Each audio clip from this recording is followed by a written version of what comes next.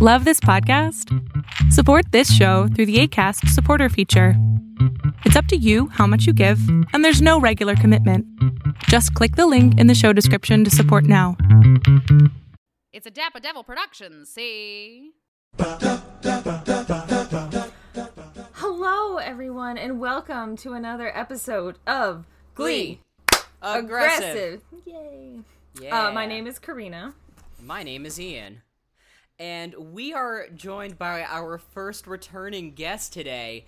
You know her. You love her. She is our field correspondent for all things Kristen Chenoweth. It is Jenna Kate Monosoff, ladies, gents, and everyone in between.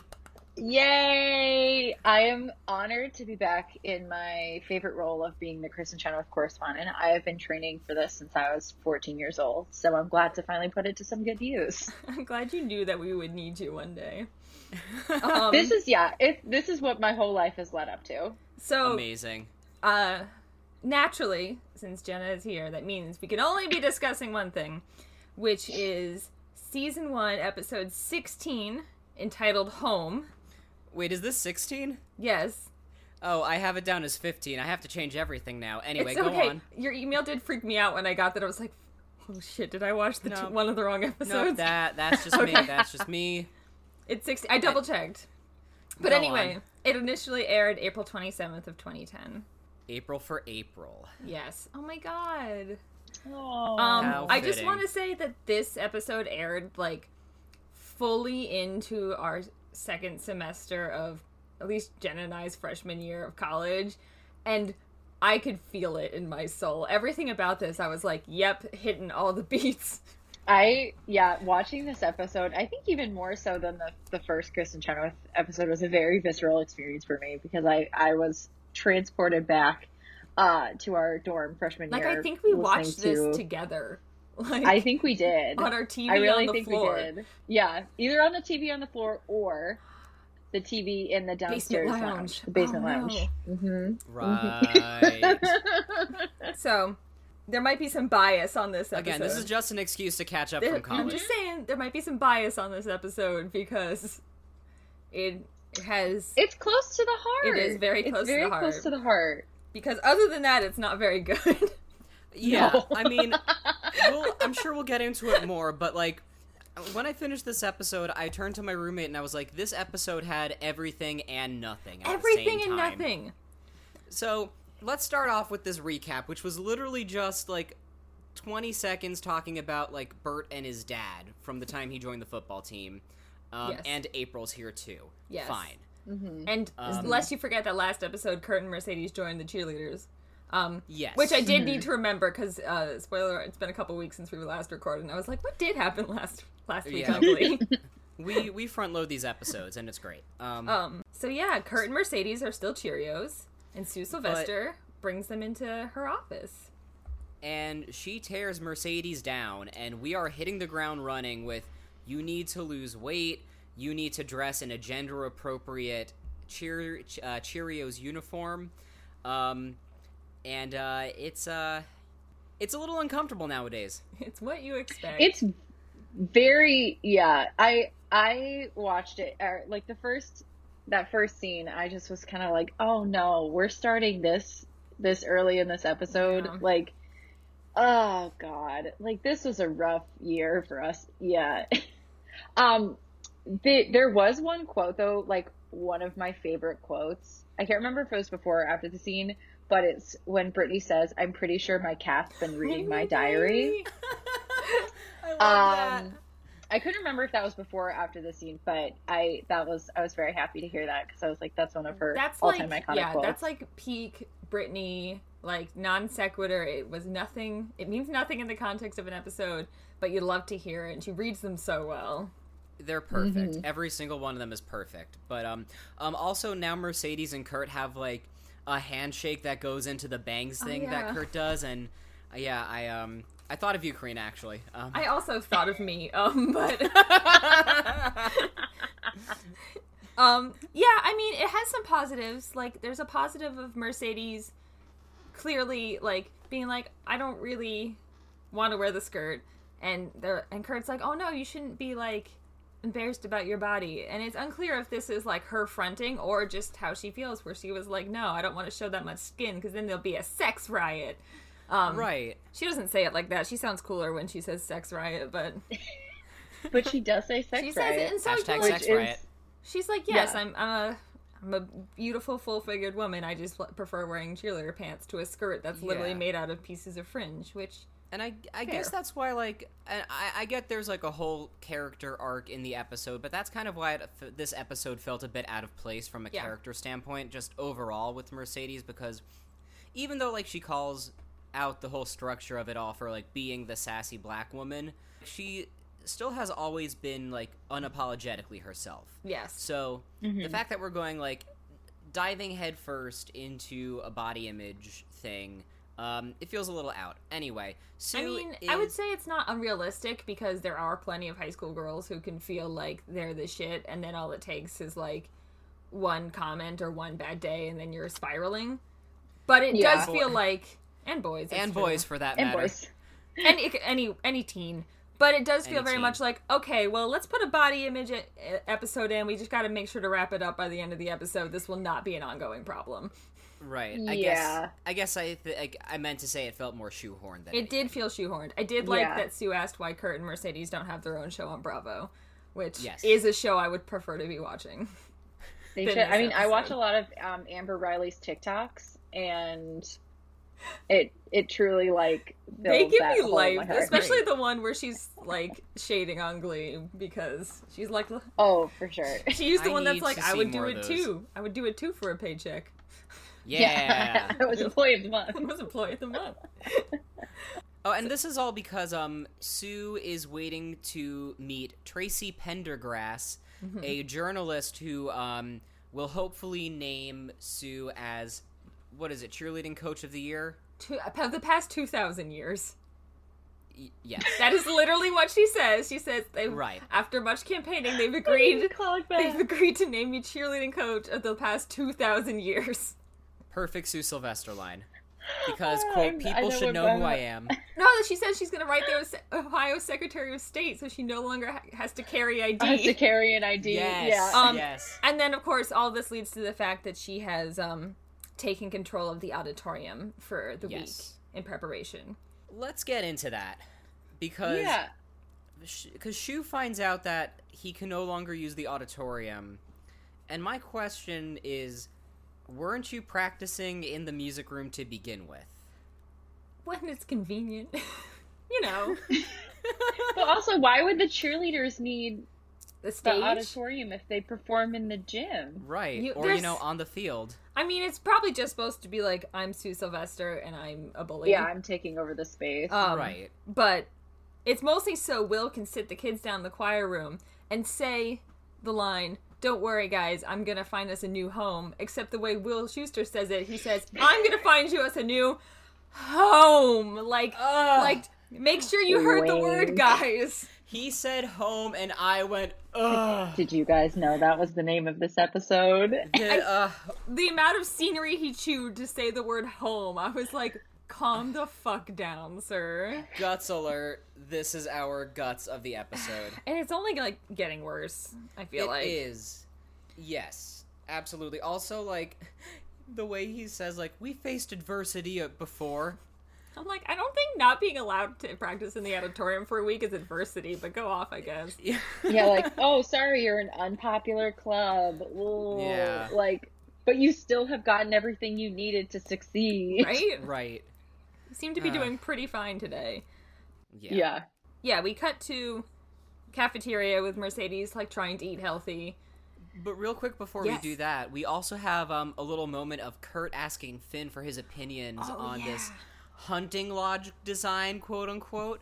I'm gonna be honest And we with don't you. know why yet. I'm gonna be honest with you. Everything that has to do with Kurt in this episode made me want to hide underneath my bed. It was uncomfortable. I was confused because I was like, I couldn't figure out what the true motive is. And I mean, obviously we'll get to this later, Yeah. but like when he was talking about the, like the design, I was like, is it because you love him. Like, I was like, this, I'm not really sure what your end game is. It's all over the place. Yeah. Yeah, we'll get into it. But it's a whole thing. Yeah. But then we are in the cafeteria, and Mercedes is just fully crash dieting. Well, she wasn't to start, which I also kind of like. She was like, no, I'm eating some chicken breast and a side salad. And you're like, yeah, if you're going to start eating healthy, that's like the number one Pinterest recipe. But gets told she has to start crash dieting by Santana and Brittany, who only eat the Sue Sylvester Master Cleanse. The only thing I remember about that is they left off a bunch of ingredients, and then they cut back to Santana and Brittany just says, sometimes I add a teaspoon of sand. Well, because we talked about it just now, but like the sand comment and the cat's been reading my diary comment, like in the same like minute, it was awesome. You can't go wrong with. They're finally letting her like develop her character, a little bit. They're like, oh, who is this? This is hilarious. I remember that was like the very like 2010. Like I remember people drinking like the cayenne and the lemon and the maple syrup. Yeah, that took me back. I was like, oh, we God. did that. Like this. But then there's the vomiting agent, which was uncomfortable. Oh, Ipecac. Yeah. There's a lot of playful bulimia in this episode, too. It was definitely, that's the best way to put it, but I felt it was so, like, playful. I felt it was cartoonish. Like, I mean, yeah. It's anyway. not in good taste, but it's there. Right, exactly. Then we got Finn and his mom. We see his mom, our Angel Carol, again. Beautiful. But she's giving away a bunch of their stuff that means so much to them because it was his dad's. Finn's dad's. Yeah. I mean, she's selling furniture. She's selling furniture. It wasn't like his furniture. It was furniture that they had. That's a better way of putting it. It killed me when he was like, Mom, you're giving away your honeymoon set. Like, first of all, I didn't get honeymoon furniture. I was like, what's honeymoon furniture? Like, and why would but also, like, why would your child be, like, nostalgic for your, like, marital bed? I will probably get dragged by my family if they listen to this, but a honeymoon set of furniture does sound like something that my aunt and uncle would have received when they got married, just out of pure traditionalism that I didn't know about. Yeah. Mm-hmm. But... yeah. I mean, it would make more sense if it was called, like, that's your wedding set. Like, it was a very extravagant, like, wedding gift. Yeah. But even still, like, I don't know. I thought it was a little, like, I mean, I get to what they were building to, but I was like, I feel like they could have just done the chair, and the chair would have been, like, enough, like, emotional impact. But him getting emotional about, like, his mom's bed, that just, I was like, I can't click in with this. This is too gross. Much. Especially because she was like, you were conceived on a pinball machine.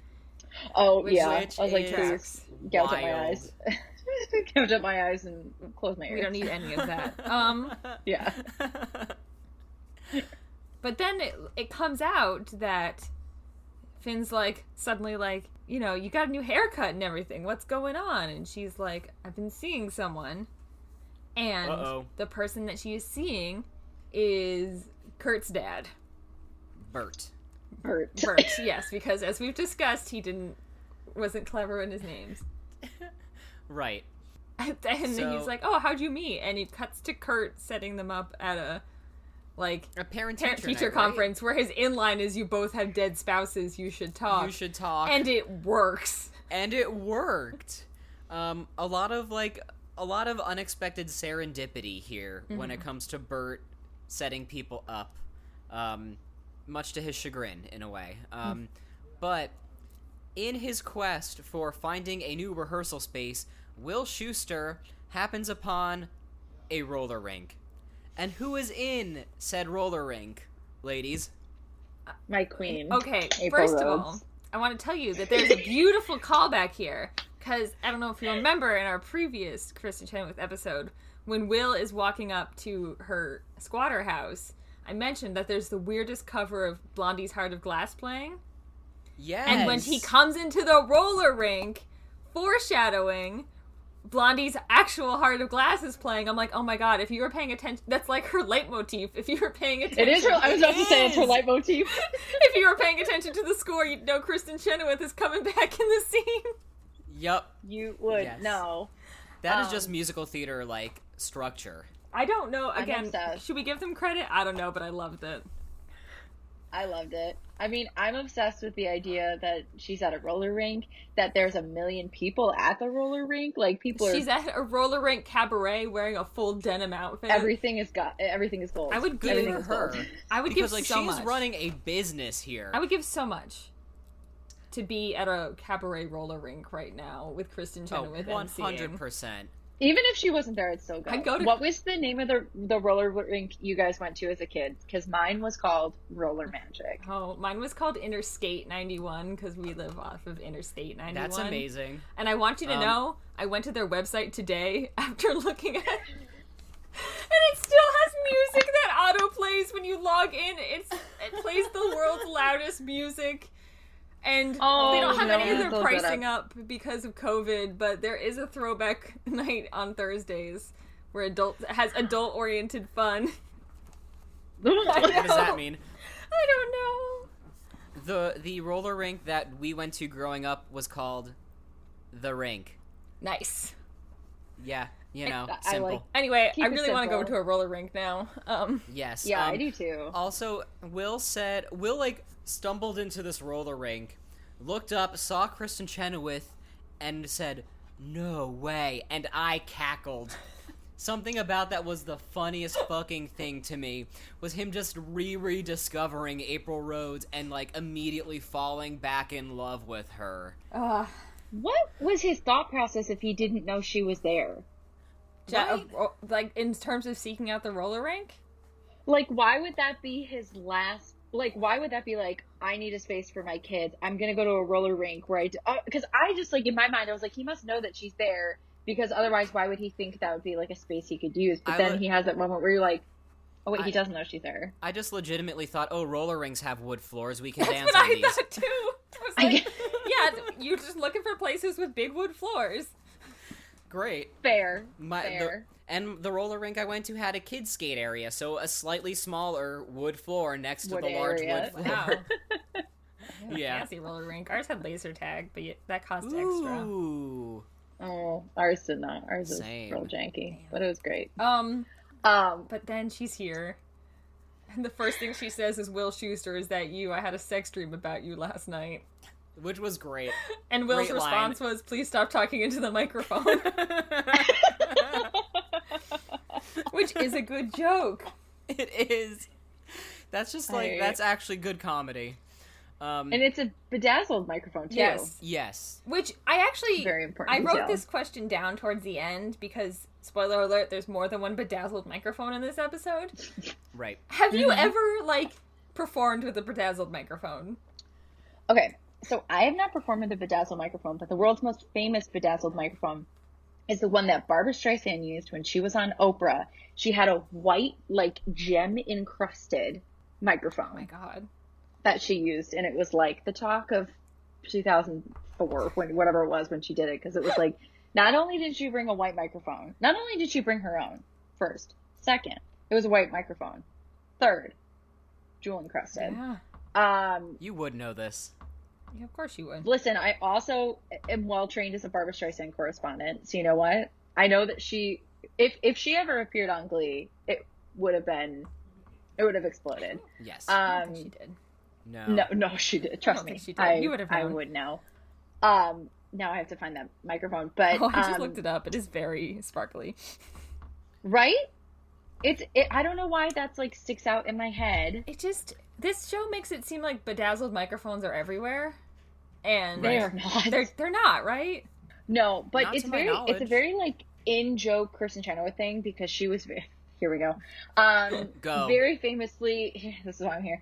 Very famously would talk about bedazzling stuff like constantly, all the time. Like genuinely had a lot of like jewel encrusted bedazzled things. So it made sense in my brain that I was like, of course she would have a bedazzled microphone. That's who she is.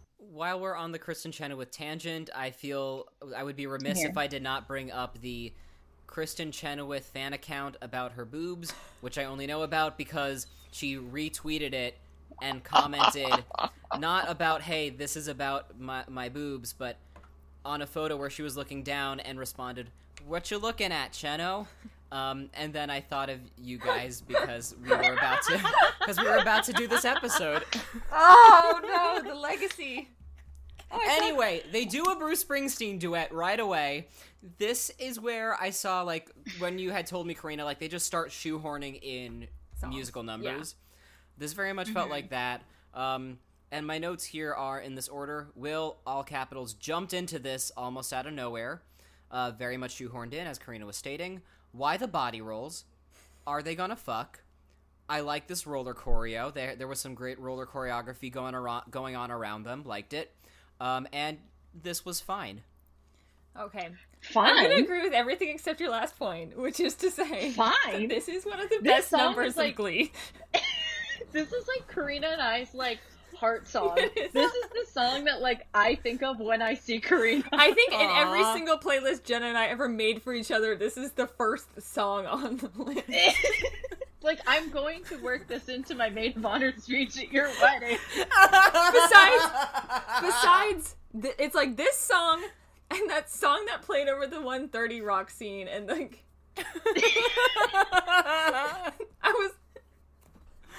this song just has big Gauge 341 energy. Do you mean the song Secret? Tell me what you want. This is truly, yes, this brings back, this is like, not to be like reminiscing about college, even though Ian, you are wearing a New Pulse shirt right now. I am. That's like, I didn't even think of that. But truly, this is like big Gauge 341 energy. I love this song. Mm-hmm. This is one of my favorite Glee songs of all time. It gets me hyped every time I hear it. It is iconic. It fits perfectly in her vocal range. It does. Because sometimes they make her sing things, spoiler alert, something later in the episode, that is not perfectly suited to her vocal range. But this arrangement is. Will is fine. Mm-hmm. He's there and he's doing a good job. He has his own bedazzled microphone. He also has a bedazzled microphone, exactly. But this is like, truly, I love this rendition of Fire more than probably anything else they ever cover on Glee. So like, good. This is like, I don't know what it is about it. I don't know if it's like the emotional attachment I have to it, just like the general like memories attached to the song. Clearly it affects me and Karina with this song. I love it so much. And the roller rink just like adds. It just blows it out of the roof of them just like roller skating and singing this song. I will say, all of that is true. Trying to watch it with a less nostalgic eye, I was like, it's weird that Will just produced that microphone out of nowhere and it's also bedazzled. And there's so many weird cuts during the roller choreography. I'm like, oh, I can tell that neither Kristen Chenoweth nor Matthew Morrison knows how to skate very well because they keep doing a lot of weird edits to get away from them to people who can skate.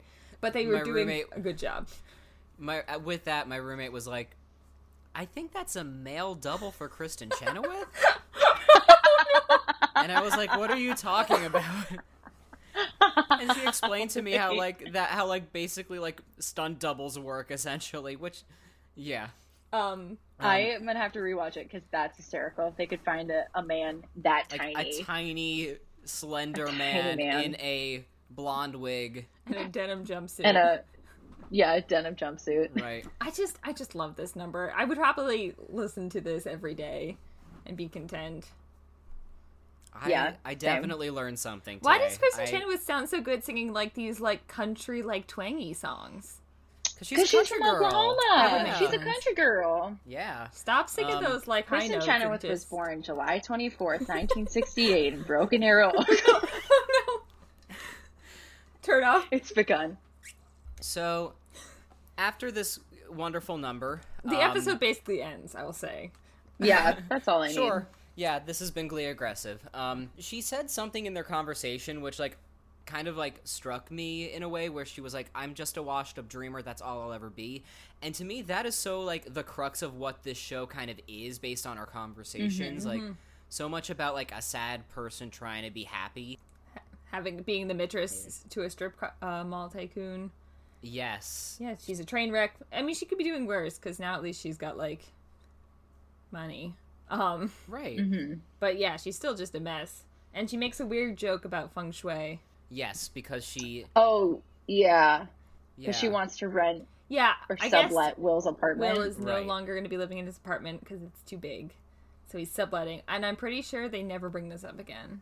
I And believe it. And I think Will just lives in that apartment for the rest of the series. So, Fine. consistency. Yeah. They just needed a reason for her to go over there that wasn't just like an obligatory like booty call. Yes. Right. Which, you know, they could have just done an obligatory booty call, and I think it would have been fine. No, they had to talk Mm-hmm. about subletting. Everyone's favorite topic. Everyone's favorite topic. Just a Watching as casual a sublet. high schooler. Right. But Becky lost 2 pounds, so good for Becky. And then another I weird guess. bulimia joke. And then another weird bulimia Because she joke. says soon you'll be 'cause- hiding little bags of throw up in your parents' linens. Because now she's just like every other girl in America, sadly obsessed with vanity. And she says, "Thanks, coach." And How my uncomfy heart were melted. you? I was I very was, like- uncomfortable, but like, just I don't know. There's something about Becky, like just having the joy there, albeit Yeah. like at her expense in a way. Yeah. I don't know. It contained layers. It did contain layers and a bulimia joke. So, and I guess like it never really. I was starting to think that like the whole Sue Sylvester targeting Mercedes thing was going to be part of like a scheme to bring down the Glee Club, because like Mercedes gained 2 pounds, and like I thought this was going to be like amount to something at the end of the episode, but it didn't pay off that way. No. Yeah. Anyway, I thought I had a point with that. I mean, that I was guess the your point is you thought it was going to be another Sue Sylvester thing, and it turned out just to be that Sue, like so many other people, is obsessed with the correct way to look as a woman. That she is, Right. even though Sue Sylvester is clearly removed from that, she still sees that as the ideal. Yeah. Right. It wasn't a specifically attack on Mercedes. It was an attack on, women's body image, which means Sue falls prey to that just like a bunch of people do.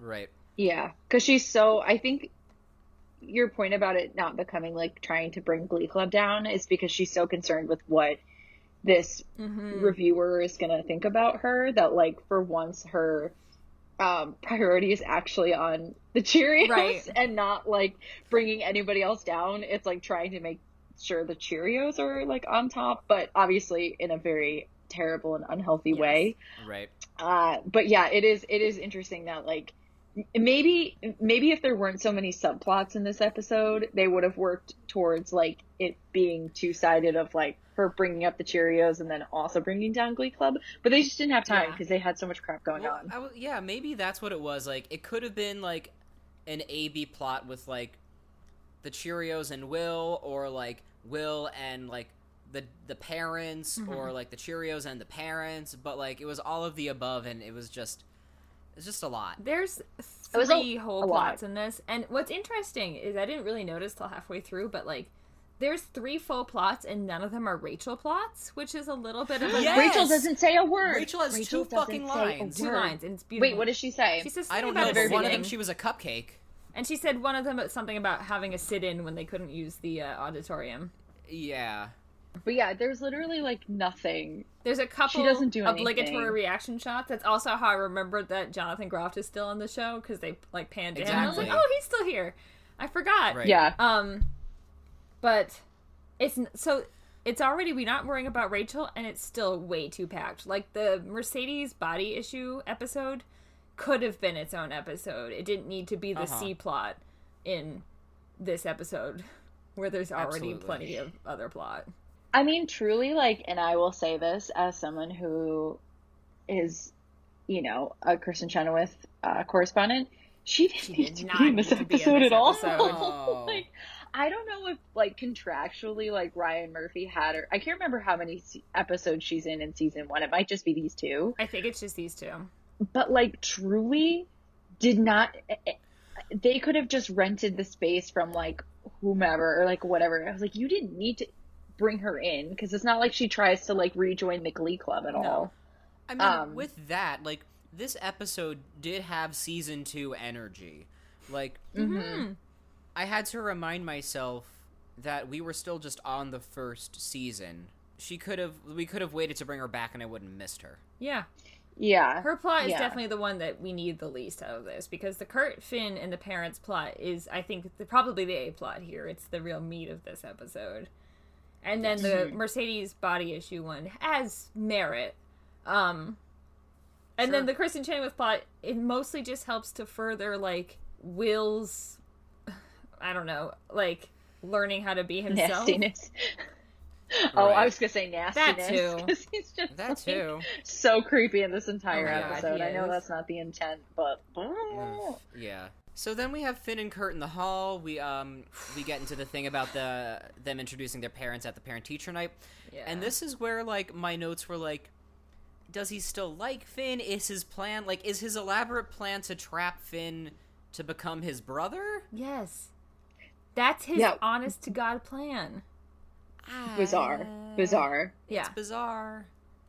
Yeah. Like, my note here is, like, Kurt's obviously dealing with some very weird intentions. Like, Yes. hey, Kurt, what's your plan here, buddy? Is it to get them moved in together so Finn has to move into your room and then you will fall in love? I hope you know how weird that sounds. Right. Very much on brand with, like, adult entertainment these days, so Kurt was ahead of his time. But what's kind of also nice is that with his weird intentions, he made a very nice match. Like, Yes. I mean, I think, like, if he had just gone at it from the perspective of, like, my dad is lonely and I know that she's lonely and, like, I just want them to be together, it would have been, like, so nice. But, like, If the that whole even were the subplot of it. intention, like, yeah, if that was the intention and not just, like, I want to share a room with right. Finn. He did this to try to date Mo- Finn, and that's awful. And I Yeah. hate watching it. Like, I've said this last time this plot came up, if I could have put this scene on mute and done something else until it was over, I would have. Because it's just so uncomfortable. And this song... song that he sings in, you B-flat? guessed it, B flat. Is B-flat the only note you can start a song on? In Ohio, it is. Fuck, Ohio loves B-flat. Good point. This is bizarre. Yes. So bizarre. Tina, Everything about this is bizarre. Tina looked confused, and we were so. all Tina. Everyone did. Like, besides, like, they do a pan across, like, everyone, and my note is everyone thinks this is weird. Like, Yeah, except Brittany and Santana, who maybe. are, like, vibing with it in, like, a... I mean, You're like, this sounds good. You're like, okay. I'm for not. Britannia. Right? Yeah. Yeah. We're in love. We have a house and a home or whatever. But even Will is like, what's going on here? Oh, yeah. Yeah. I will say, Like, I love Dionne Warwick, and my mom had this song on a Dionne Warwick album when I was growing up, so I like the song. The song is lovely. It's a lovely song.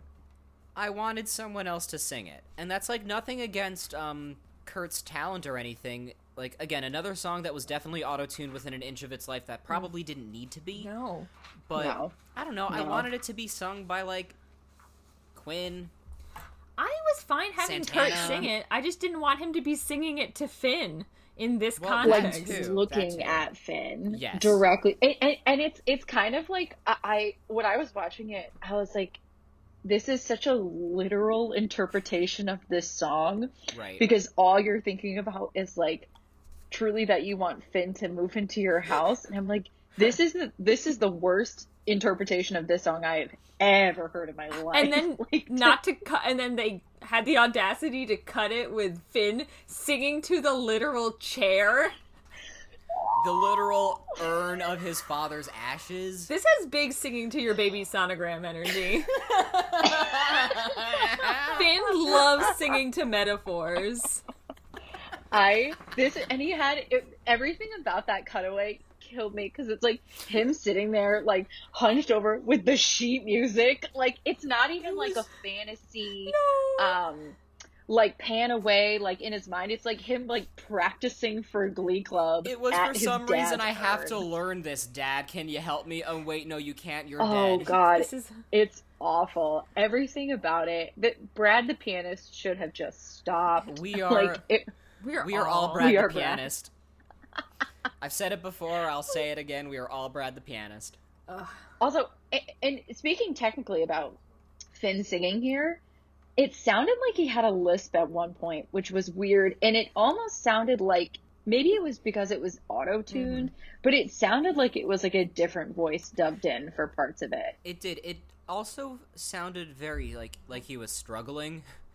And like I don't mean to go all like vocal coach on it, but like it's so different than like the rock songs that he's done in the past. Like I was kind of confused as like, why are you struggling with this, buddy? It's just clear that because this he's struggling with the death of his dad. Oh, sorry, I It's forgot where I was metaphor. for a second. It is. Finn doesn't even know what a metaphor is. Yeah, that's true too. Yeah. Yeah, it was just all True. deeply, deeply weird. Like most of this episode, I was like, "Oh, this is weird." Yes. Things were bizarre and uncomfortable for most of this episode. I mean, speaking of which, we go right into April showing up at Will's place. Okay, this is not like this is going to be a hard thing for me to like explain why it hit me so hard because it's not. It's like a joke, but like she shows up with her overnight bag. And the overnight bag is the most 2009, 2010 bag she could have, which is Absolutely. like the Louis Vuitton big bag, but it's like the white leather with the brightly colored logos. And I was like, I have Rainbow seen Louis Vuitton. every other girl on our college campus had a version of that bag. Every girl from Rockland County and Nassau and whatever the other county on Long Island is, Suffolk.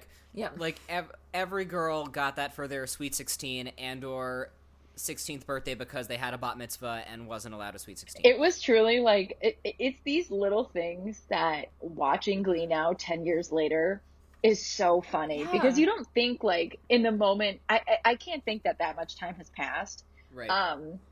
Like, how can it have been 10 years? But then I'll see something like that, and it's so jarring to be like, whoa, what year? Like, I haven't seen that bag in 100 years. Yeah, exactly. I'm like, oh, that was... Like, you don't think of, like, that era as, like, having a style, because we're still so close to it. But seeing something like that is just like, the hell? Like, what am I watching? Everything about this scene makes me laugh and makes no sense. Yes. Nothing about correct. this scene makes sense. Nothing about this scene makes sense. I felt like I was watching fanfic. Yes.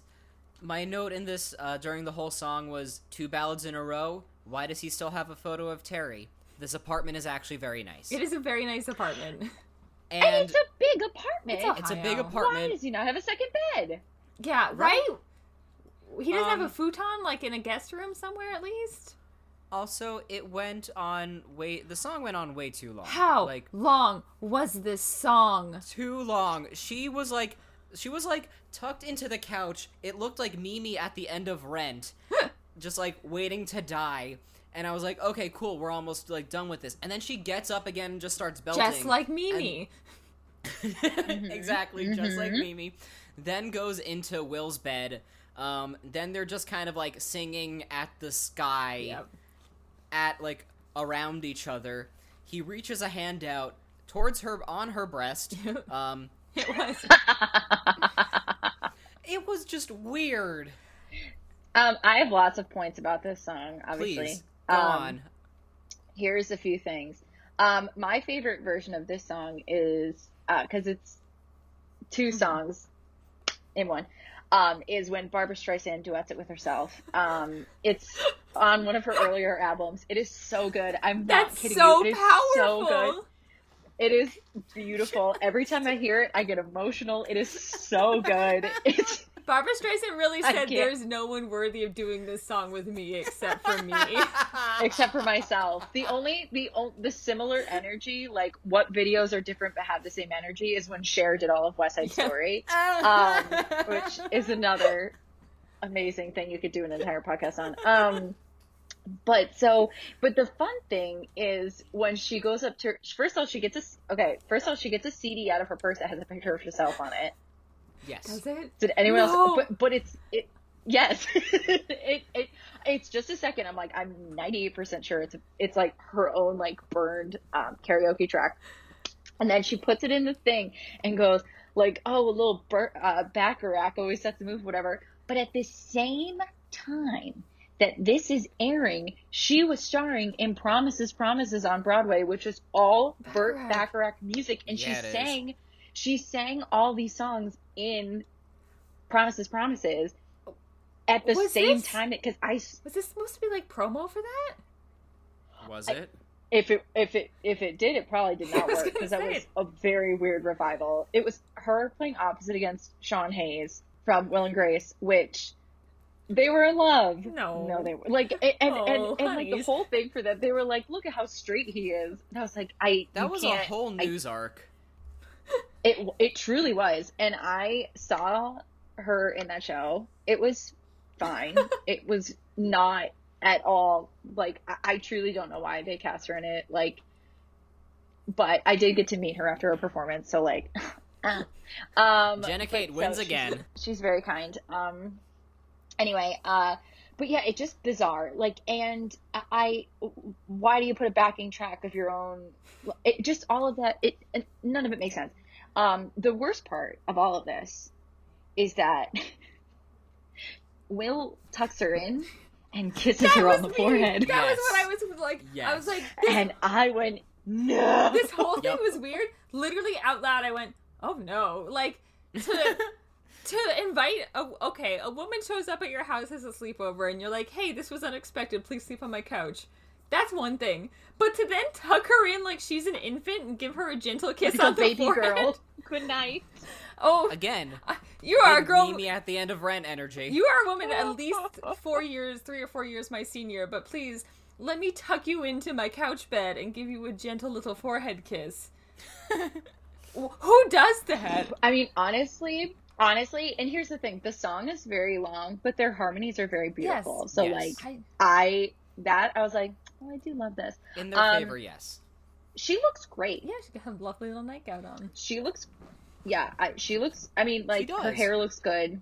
She sounds I give great. her that. But logistically watching this as an adult, my last problem was the whole thing is he's like, I don't want to be in this apartment because I have to downsize. And it's clearly a 1-bedroom. And I'm like, you can't, unless you're getting a studio apartment, I do not see how you're downsizing. And I don't like the logic here. Yeah. I mean, it's known they have a craft room that was full of all of Terry's Pottery Barn crimes. That was my question. But, like, get a roommate, bud. Yeah. Again. Yeah. Will is our age at this point. I have a roommate. You do. Yeah, I mean, Will is, like, our age physically, but not mentally. No. Like, we have lived lifetimes above that character. Like, yeah. Truly. Yeah. My biggest complaint was this is the world's longest song. It took up about half the episode. Yes. And it came after we had already basically heard that song very, very recently. There was no need. It was they could have blended it in. Yeah. 1-2 punch. There was no need to do it twice. So this was like my nightmare to go from one ballad to another. I'm like, oh, I'm dead right. now. And then like they do a weird hand holding, and it's implied that they fuck. Which no one wants to. They're holding hands, like yeah. It's just like he's holding her hand gently on her breast. Yes, they like mannequin hands, but mannequin it's fine. hands. So yeah, essentially, I hated this entire scene, and I loathe it. So then we're at a restaurant. We're at a place called Breadsticks. Yes. Oh yeah. And Finn is being an emotional little shit. He's being a little baby, but like, and fair-ish. Sure. I won't fault Finn for his feelings here. I wouldn't either. But they actually hit it off, which is, like, really nice to see. Like, maybe, I don't know why, but I didn't see that coming. That, like, Finn and Bert were, like, actually on the same wavelength. Yeah. Yeah, they're both, like, boys. Boys doing boy things. And then he goes, for a place called Breadsticks, these really suck. And everyone laughs, except Kurt. And everyone laughs, except for Kurt. Who suddenly feels very left out, realizing that his father, his plan has gone awry. Like him, essentially. Like, what did he think was gonna happen? I will say, so this scene, basically during this scene and watching, like, Kurt realize that his dad appears to like Finn more than he likes Kurt, I basically got choked up and stayed pretty emotional for the rest of the episode. I, like, cried a little bit, like, 4 times this episode. I mean, that entire next scene was very much that. Like, Kurt being like, oh, guy talk with Finn. I'm a guy. Yeah. It's just Kurt, like, realizing that, you know, him and his dad, who it's been just the two of them for 8 years now. It's half of Kurt's life. He thought everything was cool, and then realizing that, like, his dad had other ideas about what his son should be and can, like, vicariously live through them through Finn. So yeah, like, that's hard because he wants to see his dad happy, but, you know, his plans failing to date Finn, which is also uncomfortable. It was just rough all around. Bert calls him out in a way, saying, like, why did you hook me up with her? Wasn't it to make me happy, like you said? Yeah, that was rough too. Made me sad. I was like, yeah. Onto the cafeteria, which has a whole moment of Mercedes crash dieting and hallucinating her friends' food, which I feel like it's like almost stereotypical at this point. Right. I mean, it was one of Rachel Berry's 2 lines where she was talking about something definitely theater related with Jesse, who is a burger. You know what she was talking about? Did you hear her line, Ian? She said that Fanny Bryce is Barbara's definitive role. She decided to be. Barbara is here without being here in this episode. She is everywhere, everywhere at all the same time. So it turns out she fainted. We cut to the nurse's office. Her mom is on the way, but Quinn is also there, being an angel, offering her... What a sweet moment. Yeah, this also made me cry. This was so sweet. And, like, after not watching Glee for a really long time, I got emotional because it was just, like, to hear, like, a 17-year-old being like, you know, I had issues with food, but, like, this is more important, and I want to make sure my baby's okay. And I'm like, oh my god. Also, like, it's such a sweet moment for her. To hear her say,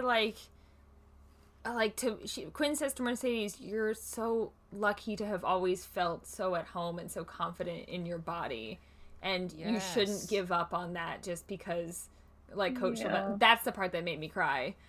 Just hearing like positive messages in terms of like people's like bodies and shapes and everything, and I was like, that it was really sweet and a really nice moment between them that even Mercedes calls out as like, you've never spoken to me before, but Quinn is like, well, I can see what's happening to you because it happened to me too, and it's not good for either of us. And also the idea that Quinn was going through this even as someone who was like in a more traditional like body type, the queen bee. There are very few, like, arcs so far, like, character arcs, like, throughout the season. But I felt this was a really lovely addition to what was already a solid arc for Quinn. Like, she kind of has the most going on throughout these first 16 episodes. And, like, I loved now that she was, like, friendly and kind to Mercedes. Like, I want more of this.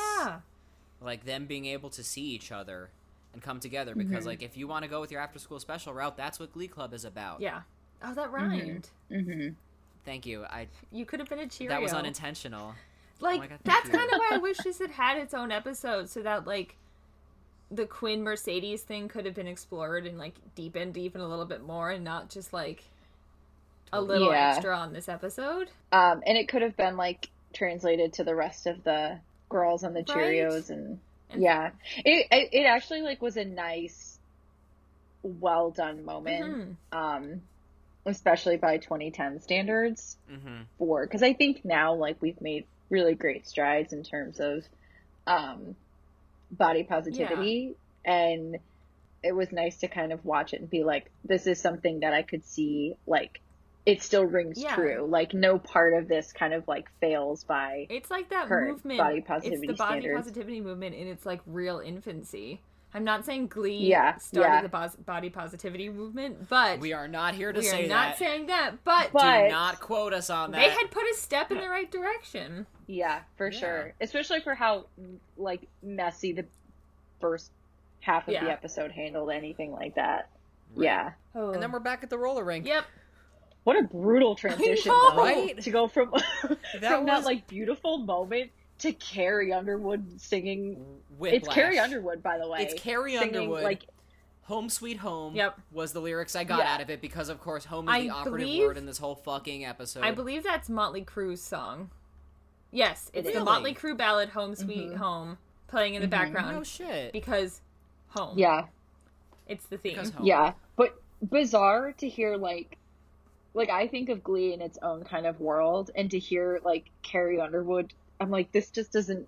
Feels weird. I'm like, it feels weird to hear, like, a named person, because it seems like all the other, like, background music is kind of, like, not really the original singer, Yeah. like a weird version or whatever, but because they're in a public space, like, logistically it has to be, like, a real song that could be on the radio. But to choose Carrie Underwood, who's so identifiable, it just threw me. I was like, I hate this. Like, this is Also, too much. like, probably giving them more credit than they deserve. A nice little Easter egg, like, from when she sang that Carrie Underwood song when she was in the Glee Club. She did for a do minute. that.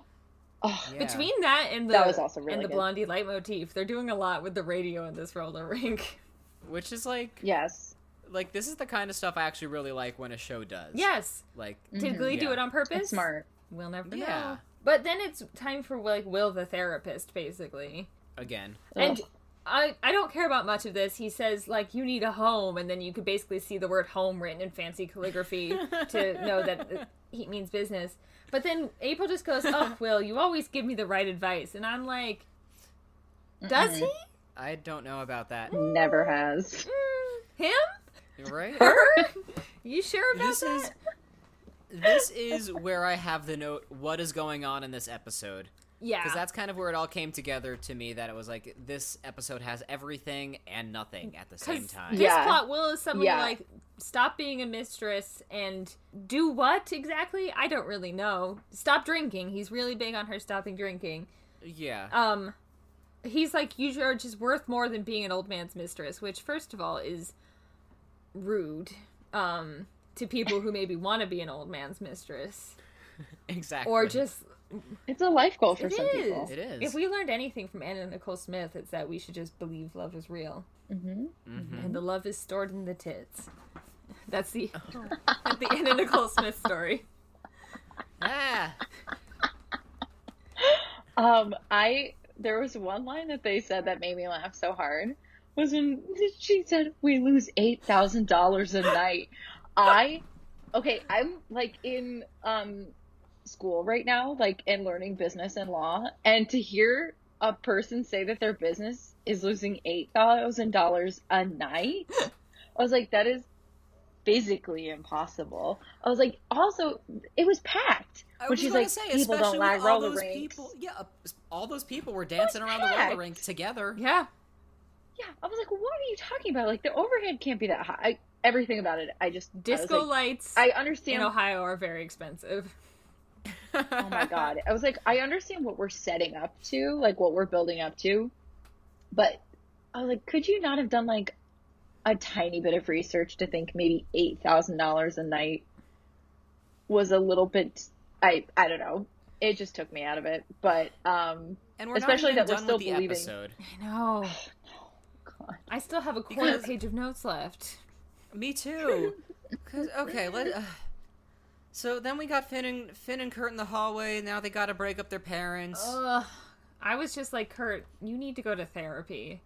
Like, Yeah. we've reached the point where maybe some therapy would be best for you right now. Finn clearly Yeah. Finn does too, because then we have Finn's mom, Carol, our angel, calling him out on, like, our family manages. Like, we're not doing well. Like, we're managing. We both want your father here. I talk to your dad too at night. This scene I'm was waiting for him to, like, heartbreaking. respond to me. Like, it was It heartbreaking. was really sad.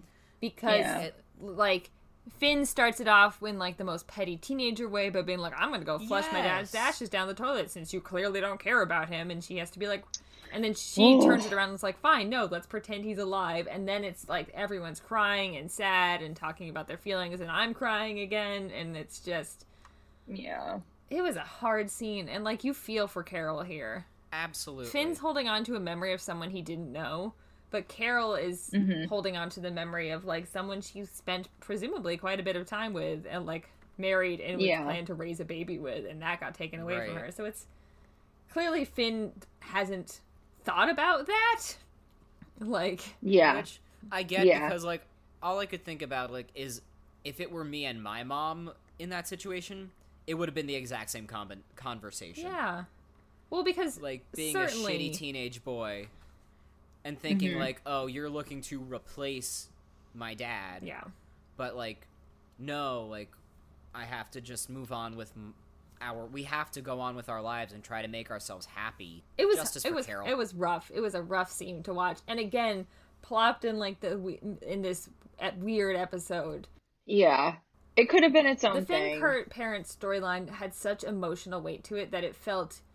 Either everything else felt out of place around it, or it felt out of place in this episode, and I'm not sure Right. which. Yeah, I agree. But don't dwell on that for too long, because now we're gonna go to the cheerleading performance. Yup, yeah. I recognized the actor immediately who played Tracy Pendergast. He is on 30 Rock. Yup. And he plays a guy who says that he's Tracy's son, and he's scamming him out of money, and it is, like, one of my favorite episodes of 30 Rock, because it is just so bizarre. But I was watching the show, and I was like, how do I know this man? How do I know this man? How do I know this man? And He did look finally very I figured familiar. it out. Yeah. But, anyway, sorry, I continue. No, that's what the show is about. He's coming in to do a hard-hitting journalism piece on Sue Sylvester. He's not impressed Yes. with her little quips and such. And she's ready to blow his socks off with a good number of cheerleading, I guess. But instead, I guess. Mercedes comes out and has, like, a Mean Girls moment, where she's like... Yes. I will say, this moment singing, with Mercedes singing, I Am Beautiful, is extremely predictable. Like, you could not have picked a more on-the-nose song, and this moment, you've seen it a million times. That being said, it hit hard. It was... Yeah. Oh, it hit hard. It was so good. It was so good. It's really good.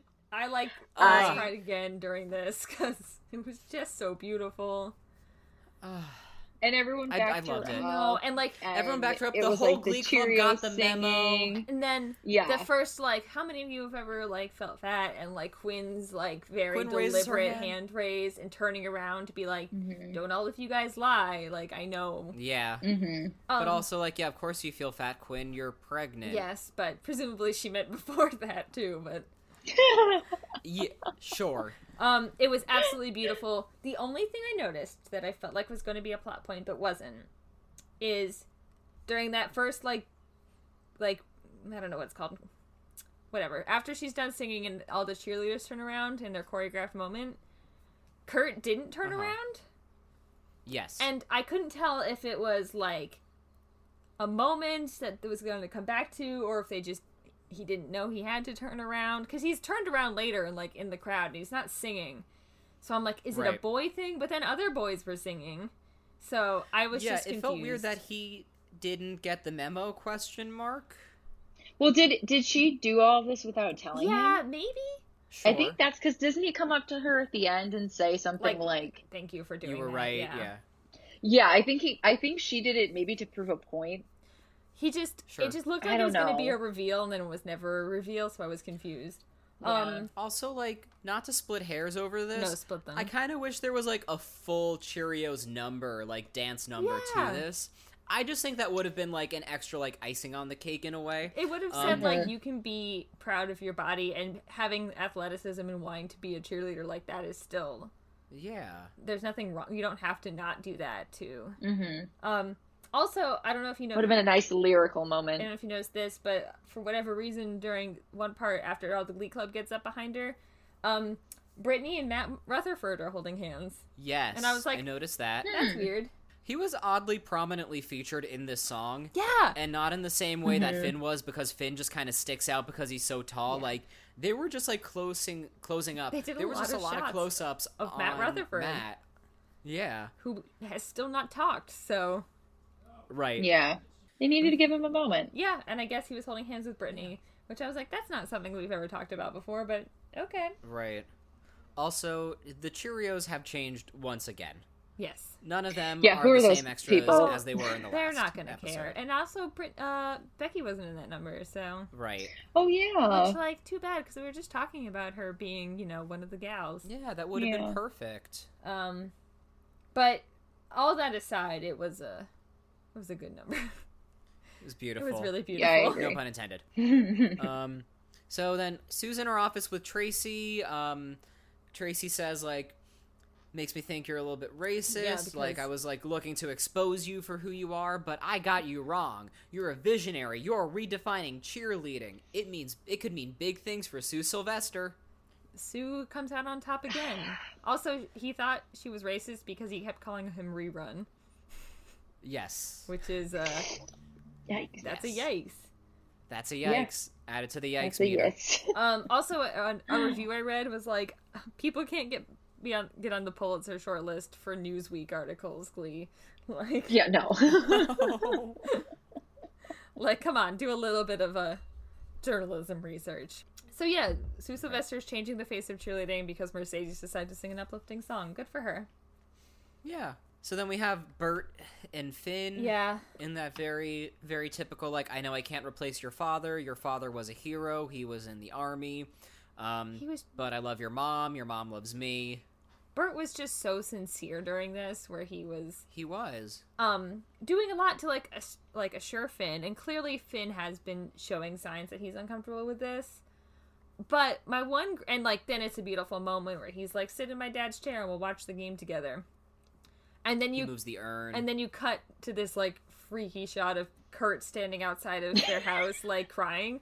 Looks like he's about to come in with a knife. Yeah, and Like, what, how, and why? the thing about this is it feels like I feel bad for Kurt, because also, like, the parallel to that would be that he would get moments with Carol to, like, have a mom again. Like, the part of that is this Finn is getting to have the experience of having a dad. But we're not really getting the parallel of that with Kurt. Like, it's not like we're shown... Like, it's implied that he went shopping with Carol and helped her buy jeans so that this is happening. Yeah. But it's so focused on Kurt's sort of devastation about losing his father that I'm like, well, why don't we Right. get to talk about his maybe joy of gaining a mother? Yeah. Because it just does seem That's a like good Kurt's point. getting really left behind in this. It was just, and he just looked so creepy. And why was he at their house, standing in literally their bushes, in That a was full my body question. window? Ugh, where did he come from? Like, his face sells it, but it's fucking weird. It is. And we're still not done. And we're still not done, but we are winding down. Because we got April and Will again, because April's man, not even man, I don't know what you would call him. The man to which she is a mistress. You can just say sugar daddy. We all know it. Okay, honestly, I just couldn't think of the word sugar daddy. It just escaped me. It's pretty accurate. But so she got $2 million so that Buddy's wife... She got hush don't know. money. She got hush money. She got hush money. To not reveal that she Yeah. was having an affair with Buddy, the strip mall tycoon. And she got Yes. $2 million worth of hush money, which seems like a pretty good deal, but... What is she using that money for? Oh, God. The I'll worst say it. thing. She's going to go to the Broadway and put on an all-white production of The Wiz. All white whiz is just my note here. So- Truly, I hate this part so much. It's so unnecessary. And the only consolation I have watching this is that her whole thing is, I'm going to take my $2 million and I'm going to put on a Broadway show. And I was like, oh, no, you're not. No, you're not. Like, Not with that money. You're not going to get very far with $2 million.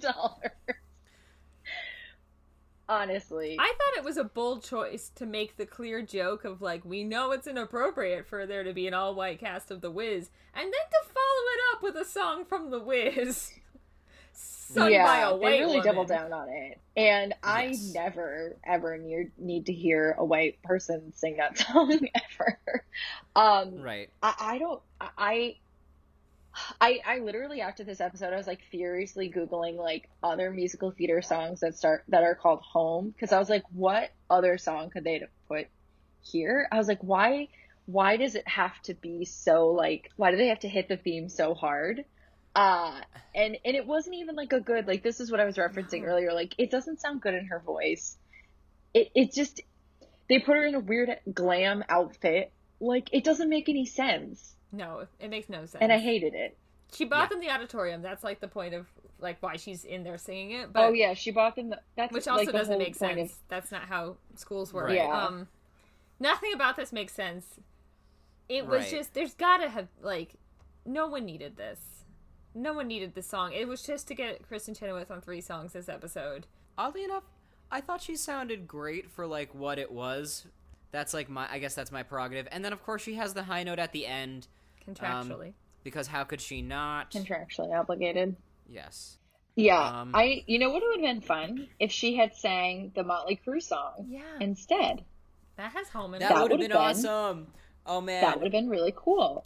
Kristen I'm gonna call Chenoweth, I Ryan will Murphy. pay money just for you to like post on your TikTok a cover of a Motley Crue song. If they had done this episode She would. now, they could have done that song Home from Beetlejuice, which is the only other musical theater song that's about home Or that I can think of right now. Well, I'm surprised they did not do Home by Edward Sharpe and the Magnetic Zeros, because that would have been a big fun Glee Club episode Ian? of Home is I'm Wherever not sure I'm that with song you. was out yet.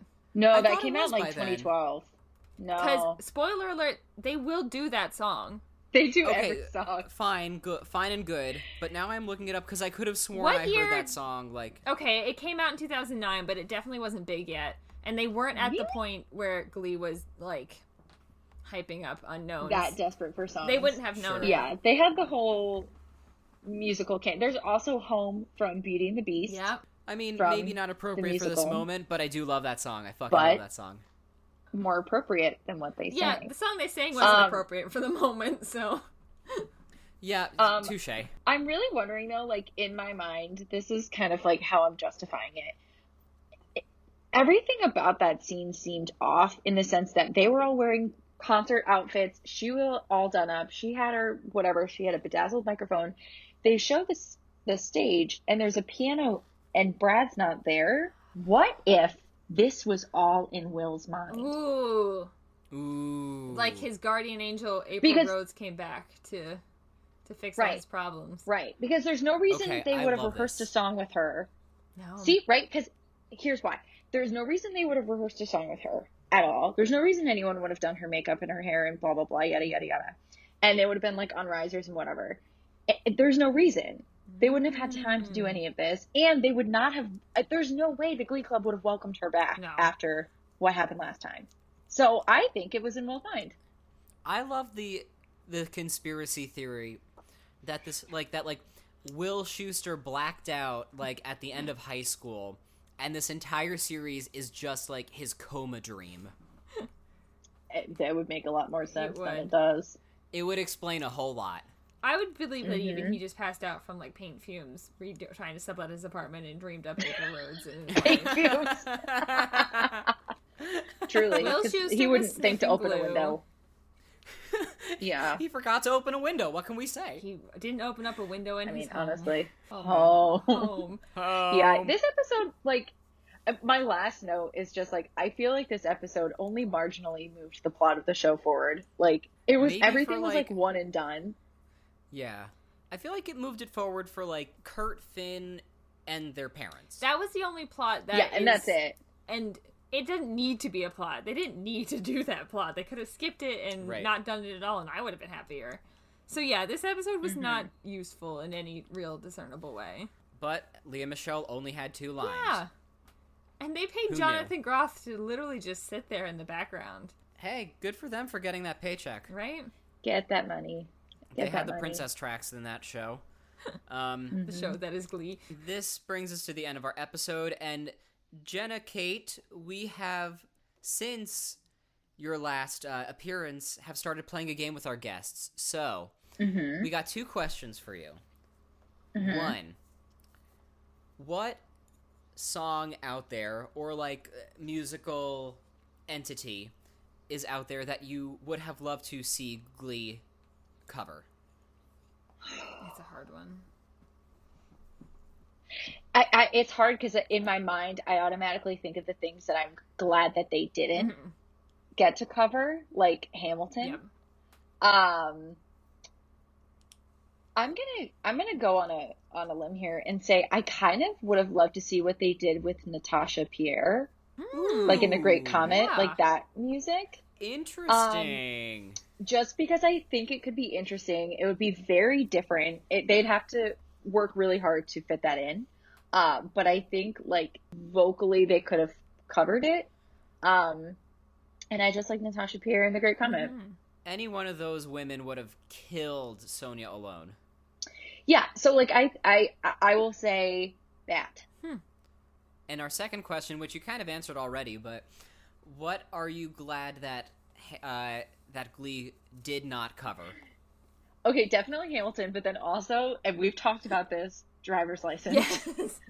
because because it would have been the most unnecessarily Oh, it would have been just like dramatic. that TikTok. I mean, honestly, it just would have been. I mean, I would have loved to see how Glee would have handled the idea of TikTok. A whole episode. Just in general. The thing about, like, I've read something about this, is that the problem is Glee has to shoot so far in advance, and TikTok dances are so fleeting that you would have watched So quick. a season Yeah. of TikTok trends that were so far gone, it would have looked terrible. Also, It would have been Yeah, weird. it'd be That like TikTok- now, and they'd be like, "We're doing the Renegade." the TikTok of that girl, like, pretending what it would be like if Rachel was singing Driver's License on Glee. Did you send that to I me? think I sent it to you, and then I think I sent it to both I've of you, seen it. and then, like, 4 people sent it to me. Oh, The amount of different people that sent me Yes. that TikTok, I was like, oh no, my brand. Yeah, I'm honestly, but yeah, I think because in my mind I can think of like 5 different ways they would have handled it, and they all would have sung it in their own. It would have been them singing it about different things, and then it would all have culminated at once. But yeah, I would definitely say Hamilton or Driver's License. I would hate, like, I For that live in question. fear of them singing Hamilton. Mhm, Like, 100%. truly. 100%. Well, you're in luck because it's off the air now. For now. Oh my God. Watch out. now. Ben Platt is coming for your Yeah. Hamilton Glee covers. Yikes. Big yikes no. on bikes. Oh, Oh, oh no. well, That's here's the whenever. thing. I have a question now, and I feel like I know the answer for 2/3 of this particular podcast hosting conglomerate. But just say you needed to. Oh. Just say God's sake. you needed to fill up your iPod for a long road trip, and you wanted to get a song from this episode to listen in the backseat of your parents' car. Just, which song are you gonna get? I would choose Fire. However, if the context is listening to it in the backseat of my parents' car, I probably would pick the Beautiful cover, because that's like, that would make for good, like, looking dramatically out the window as the That's world true. rolls by. But like, as me as an adult, I would 400% choose Fire, because it is on my running playlist. That's how you know if a Glee song is good, is if it's still on my running playlist. Yeah, and it should be. Yeah, I would Wow. listen to Fire driving myself down my road currently, as I did earlier today. So it's a good song. It's the right answer. Ian, what is your answer?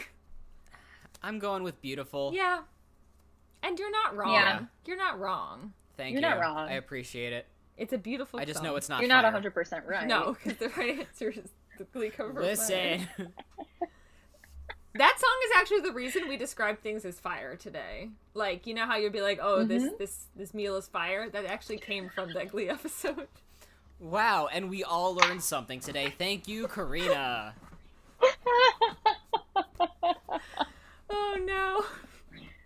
Well, That's right. we did it. Guys, We did it. we made it through an episode that had one good thing and then a bunch of jumbled mess and then another pretty good thing. So, Jenna Kate, if you would like people to find you on the social medias, how can they do so? They can find me on the Instagram. My handle is Jenna Kate Karn with a K, just my maiden name. And that's pretty much the only social media I'm active on, and it's where I'm the most interesting. So you can find me there. Got dog pictures on there. Or you could follow Rosie the Corgi Mix. Yeah. She's my baby. And what about you, Karina? You can find Where can me. people find you? You can find me on Twitter, Instagram. I'm there under the same handle, which is Epic Adventure of. Not doing much. What happened? What last month was March. What did we do in March? Nothing. It's been a day, guys. Ian, where can people find you? You can find me at iBroski on Twitter and Instagram. IanJBrodsky.com. I guess like I'm making TikToks if you want to find me at iBrods there. I forgot to plug my TikTok. Yeah, you can find me on TikTok too. Also at Epic Adventure. At Epic Adventure. Please don't find my TikTok. Don't find my TikTok. I will not find you. I will not tell anyone Jenna's TikTok, but I will say she has one of my favorite TikToks I've ever seen. And which one? Is it the Christmas one? No, wait, the Christmas one is also good, but it's the one with you at your Halloween party. Okay, maybe I should plug my TikTok. I think it's JK Monosoff. I don't know. If you find Karina, you'll find me on TikTok. It's just, also the yes, there. You're a little wacky way from full inflatable arm, man. I did dress up as the inflatable man outside of a car dealership for my very corporate jobs Halloween contest 2 years ago, and I won a gift card. So thank God. No shame in my costume game. Amazing. The show is at Glee Aggressive on your major social media accounts, gleeaggressive@gmail.com, because we are waiting for your thoughts and questions and concerns about all things Glee. Am I forgetting anything? We haven't recorded an episode in a few weeks, so I feel like I'm like a little rusty on this. You can tip us through the Acast app. We have that if you want to support the show. You don't have to, but if you like the show. But it's nice. It's a nice thing to do. And also, if you don't want to do that, but you do want to support us, you can always give us a rating or a review or a subscription, or just tell your friends that they should also listen to this. Please. Because, that helps. I mean, shout out to, like, our international listeners, like, especially in, like, Argentina and Japan. And, like, I think Belgium has been, like, listening. So, like, shout out to y'all. Belgium? Also, of course, my favorite place in the world, Canada. Yep. Yeah. Oh, wow. I feel like we just went on an entire roller coaster. We clocked in a good long episode about nothing. About this episode that's about nothing. But that was season 1, episode 16. Thank you again, Jenna, for joining us for your very important role. You're always a pleasure. Always a pleasure. Thanks for having me. But that means you can join us, folks, next week where we will be watching episode 17 and talking about Bad Reputation. So, Ian? Karina? Did this episode make you want to watch the next one? No. Yeah.